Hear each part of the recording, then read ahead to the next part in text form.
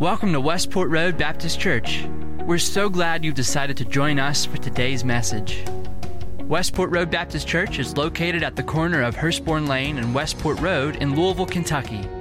If you have a Bible, please have it handy and prepare your heart and mind as our pastor, Chip Pendleton, brings us the Word of God. Well, good morning. It's good to see everyone. And if you've got your Bibles, turn over to the Gospel of Luke. Luke chapter 12, beginning with verse 13. Luke 12, beginning with verse 13. We're in a sermon series here on Sunday morning called Storyteller. And we're going through the Gospel of Luke and looking at several of the parables that Jesus told. Some of these are very relevant for today. And we said a parable was just a short story that made a profound religious point. And so we're going to be looking over into Luke chapter 12, beginning with verse 13 today. Now, as I look out here at campus, and I'm sure most of you at home, you've been keeping up with the rice harvest in Japan, right? Good, I figured you had been. Yeah, absolutely. Well, one of the things going on with the rice harvest in Japan, they take the kernels of rice off, but then you have all of this rice straw that's left. And for years, what they've done with the rice straw is they've just burned it. Got a picture here of them burning the rice straw right there.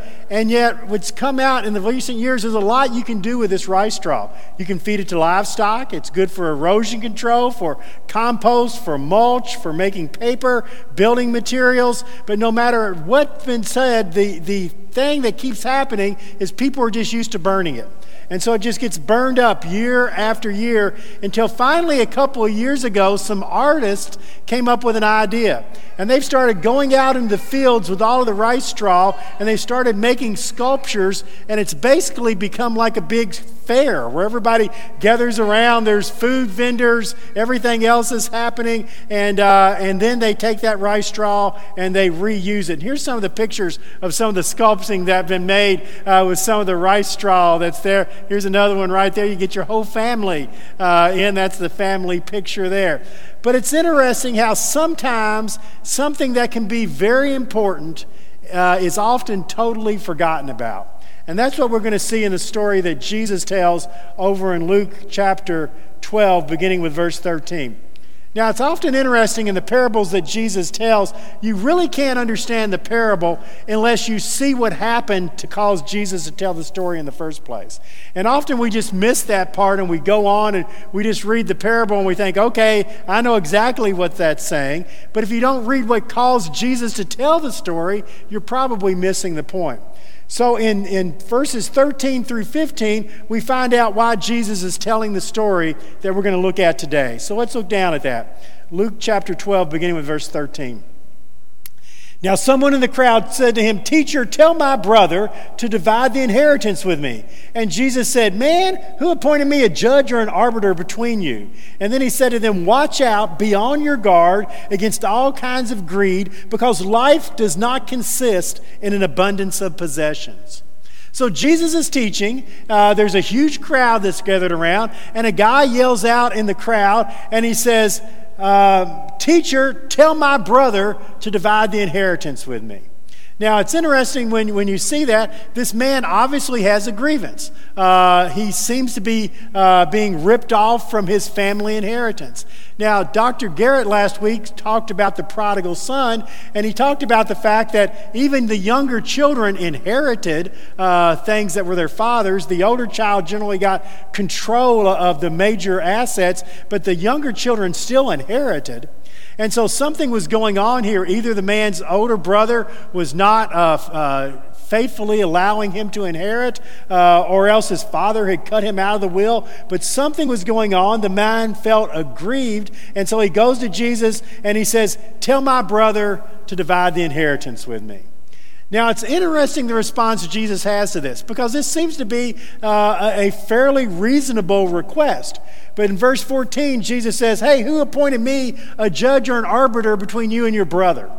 And then Jesus goes on, and in verse 15, he tells the reason why he's going to tell the story that follows. He says, "Watch out, be on your guard." In other words, there's something that you need to be careful about and that you need to be guarding against. And you need to guard against greed. And then the purpose of the story is the last line.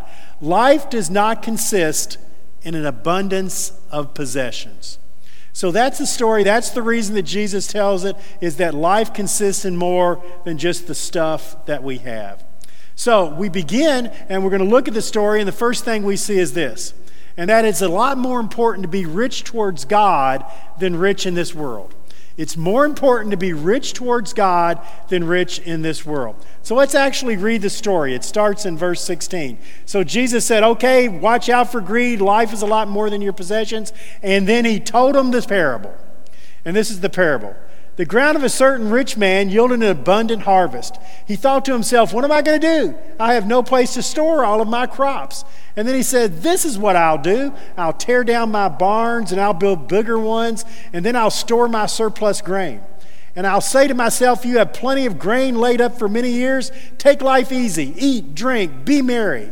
But God said to him, you fool, this very night your life will be demanded from you. Then who will get what you prepared for yourself? And this is how it will be with whoever stores up things for themselves, but are not rich towards God. Very simple story here. It's actually one of the longer parables that Jesus tells. But in the parable, you have a rich guy. He has a great harvest.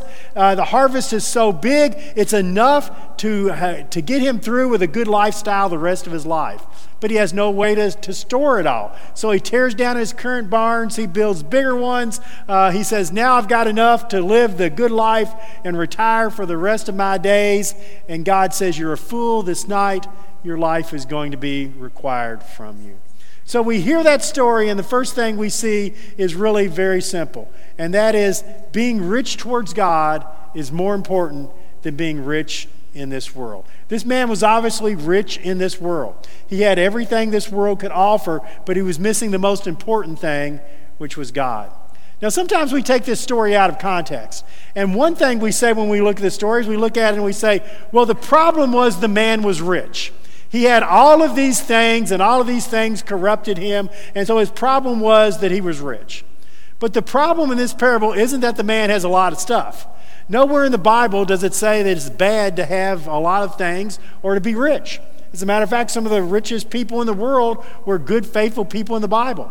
Abraham, Isaac, and Jacob were probably three of the richest people in the entire world in their day. David and Solomon were very wealthy people. Solomon, one of the blessings God gave him was great possessions and great wealth. There's nothing wrong with having things or being wealthy. It's a neutral to God. God doesn't care how much you have or how much you don't have. God cares what you do with what you have. So the problem here isn't the man was rich.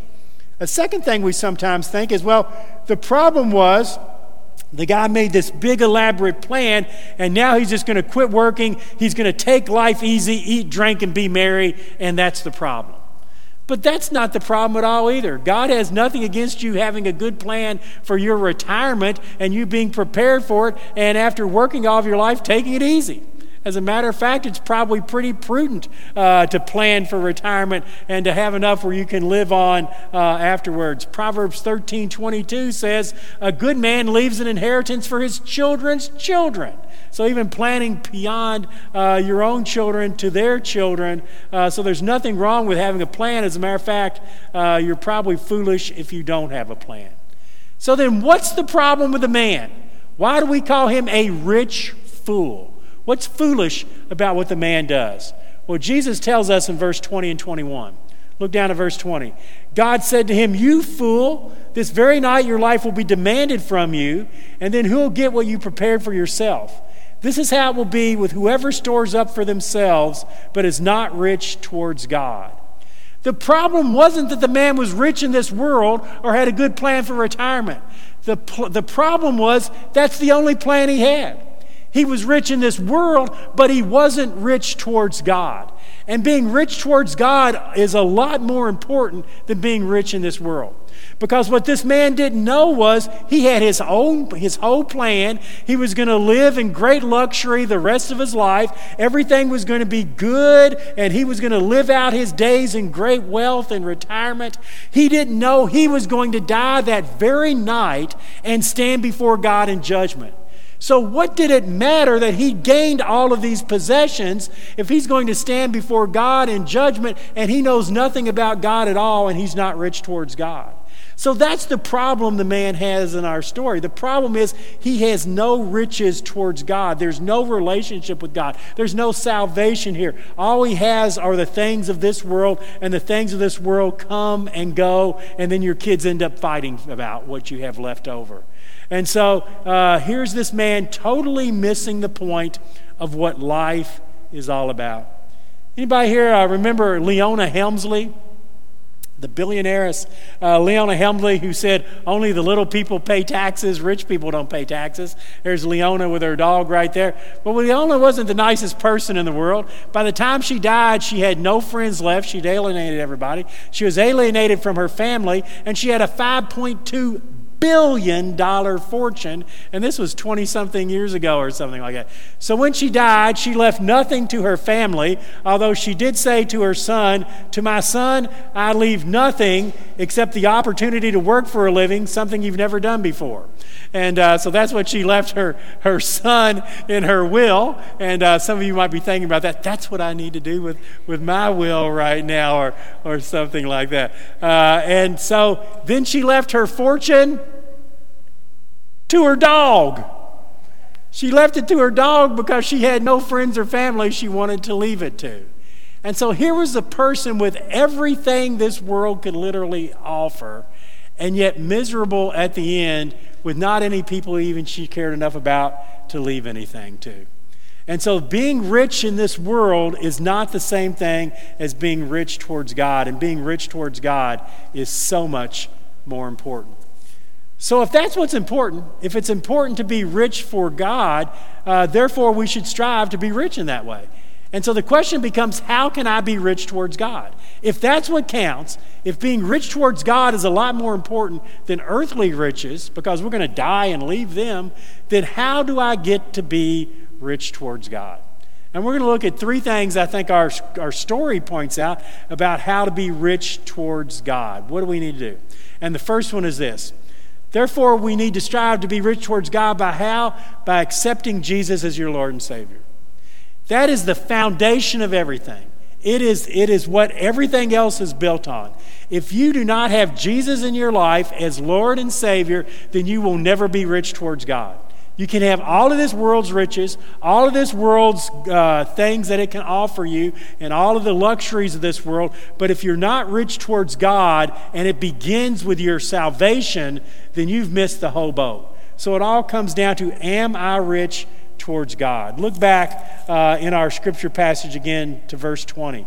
God said to him, "You fool, this very night your life will be demanded from you. Who will get what you prepared for yourself?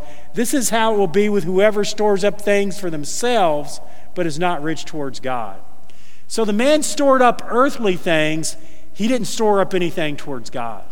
And so the beginning point of storing up things towards God is accepting Jesus as your Lord and Savior.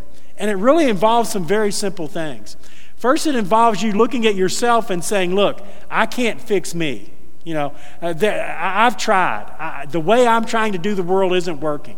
I keep messing up. I keep failing. I keep hurting people over and over again. It doesn't seem to be succeeding. My way in running the world isn't working. So that's the first thing you have to admit. I'm a sinner. I'm away from God. My way of running the world just doesn't seem to be working out for me. And there comes a time in everybody's life when they finally have to admit they're not God and they can't run the world. Something will happen. You'll get sick. Your money will run out. You'll lose your job. There'll be a relationship that ends. Something is going to happen that will cause you to see you're not in charge of the world. And there has to come that point in your life when you say, okay, something's wrong. I'm not in charge. I can't do this on my own. And then that's where it comes to the second thing of looking at God and saying, okay, I can't do it, but there is a God that can. There's a God that's over this world, that runs this world, that sent Jesus to die for me. And you go to that God and you say, Lord, forgive me of my sins. Come into my life. Help me to become your servant and to follow you. And that changes then everything about you. Because you cannot be good enough to save yourself. You're only saved by Jesus dying on the cross to forgive you when you didn't deserve it. And if you're trusting in anything else for your salvation, you're up the creek. I don't care how much you know about God or the Bible. I don't care how many times you win Bible baseball. Do we even play Bible baseball anymore? I don't know. Probably not. I don't care how many good things you may do. The only way your sin is taken away is by Jesus dying in your place, taking your sins upon him, and you come to God and say, I can't do it, I accept you, I'm going to follow you both as my Lord and my Savior. That's the foundation. If you want to be rich towards God, you have to have God in your life as Lord and Savior. There's a lady by the name of Diana Mendoza. Diana Mendoza was Miss Universe in 2008, Miss Venezuela. There's a picture of Diana right there. And she had everything the world could offer. She was beautiful. She was Miss Universe. She got modeling contracts, commercial contracts. She became an actress, got a big house, all kinds of money. And then when coronavirus hit, she said she started looking at life a little bit differently. And this is what Diana Mendoza said just a couple of weeks ago. She said, I was famous and had everything the world could give me. But then I began to have doubts. Then I began to have fears. And I began to see that this virus was a lot greater than any money that I might have in my bank. And I became afraid. And I began to say, what is life all about? What if I died today? What would my eternity look like? And I became afraid. And it was then a friend told me about Jesus and how much Jesus loved me and how much Jesus died for me. And I was baptized this week. And I want you to know when I came out of the water, I felt more joy than any beauty contest win ever gave me. There she is coming out of the water. You see the ministers are wearing their masks because they're being socially responsible there as she comes out of the water. But what a statement. I found more joy than any beauty pageant win could ever give me. So what was she saying? I've been rich towards this world. There's nothing wrong with it. There's nothing wrong with being Miss Universe or being an actress or getting a lot of money or having a nice house. There wasn't anything wrong with that.